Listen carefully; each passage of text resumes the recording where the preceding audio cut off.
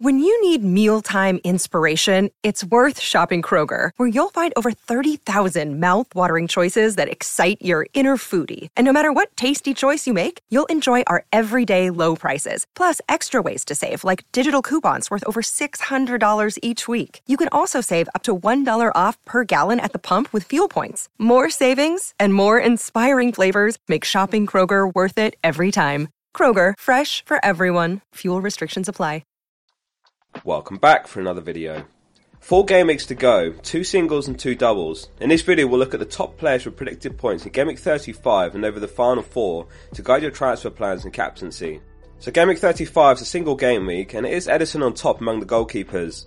He left many managers frustrated last week after getting benched. Pep cited that the decision was purely to give him a rest, perhaps a warning shot as well, given Ederson's been conceding goals from minimal shots recently.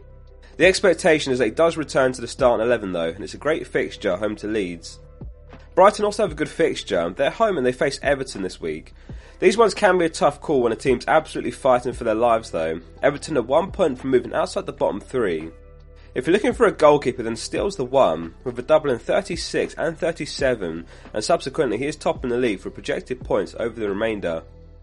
No other goalkeeper transfers worth making this week, so we'll keep this segment short. However, as a reminder, in Game Week 36 it's a small double for Brighton and Newcastle, while in 37 Brighton, Chelsea, Man City and Man United all double.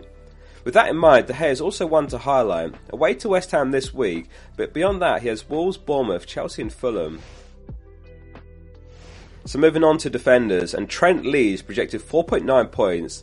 He set a new record in Game Week 34 as the first player to ever assist in 5 games in a row twice. An insane record as a defender as well. He's absolutely thriving in this new role as an inverted fullback. Klopp has touched on this in his pressers, saying that the new role has given him new focus and a lease of life again. Liverpool are home to Brentford and they're undefeated at Anfield in 10 in a row now. Robertson further down, projected 4 points, and he was rested for the Fulham game on Wednesday. Again, the expectation is that he returns to the starting 11, but Trent is the one to own if you can afford either. If you've got room for a third Brighton player, Estepinian and Dunk are worth looking at as well. With the Everton fixture this week before back-to-back double game weeks, I still wonder if Estepinian misses one game over that crazy run, with such a congested schedule, so if you're looking at either, then Dunk's probably the safer pick. Perisic makes the projections as well, however with Davies getting his first start since injury last match, there could be some risk of rotation there, so avoid. If you're looking for a reliable route into the Man City defence, Diaz is the answer. Projected 4.1 points this week against Leeds, and he's played the full 90 in Man City's last 11 league games in a row. Chilwell's projected 4 points, but Chelsea just look hopeless right now, so avoid.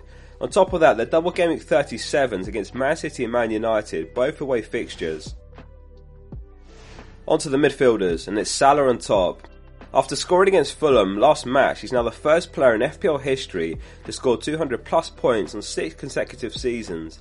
The greatest of all time in FPL, and he's scored in his last 7 home games now, 8 goals and 2 assists over that run. It is risky, especially this late in the season, but if you want to bet against Haaland for captaincy, then he is the standout. In Game Week 34 there was only 2 points that separated them in the end, with Haaland scoring 16 and Salah 18, but nonetheless gains made with captaincy. Man City are away to Real Madrid on Tuesday as well, so after playing the 90 for the last 3 in a row, what will Haaland's minutes look like? Will he start? We might get early news on Man City's lineup as they are the first kickoff, so make sure you subscribe and tune into the deadline stream on Saturday. Beyond that, Liverpool's front 3 is unpredictable now. It's Salah and then 2 of Darwin, Jota, Diaz and Gakpo. For that reason, I'd avoid Gakpo despite making the projections. He was benched last match against Fulham. Son's not really been discussed at all, but could it be a massive differential to consider for the run-in? The downside is that he has one less game than Man United and Man City, but in his last 5 league games he has 4 goals and 1 assist. He's only blanked once. Seems to be finally finding some form, and his final 4 matches are Crystal Palace, Aston Villa, Brentford and Leeds.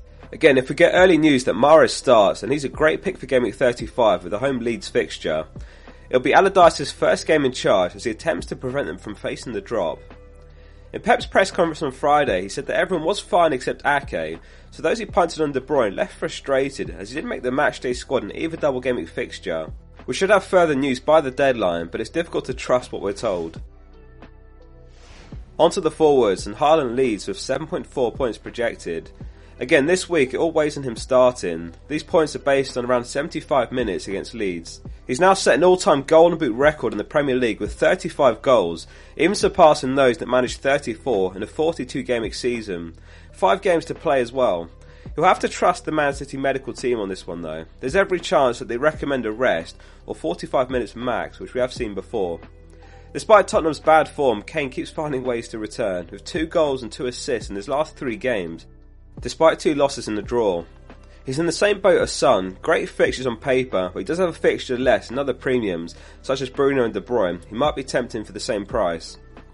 After a run of 1 blank in 12 games, Watkins has now failed to score or assist in 3 consecutive games.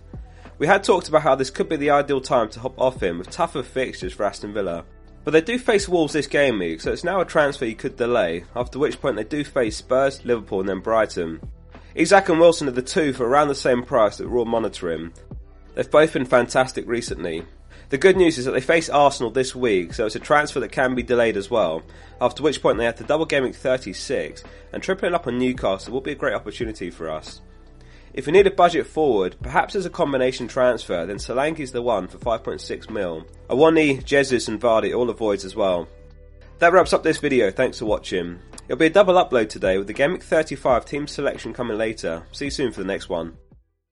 Sports Social Podcast Network.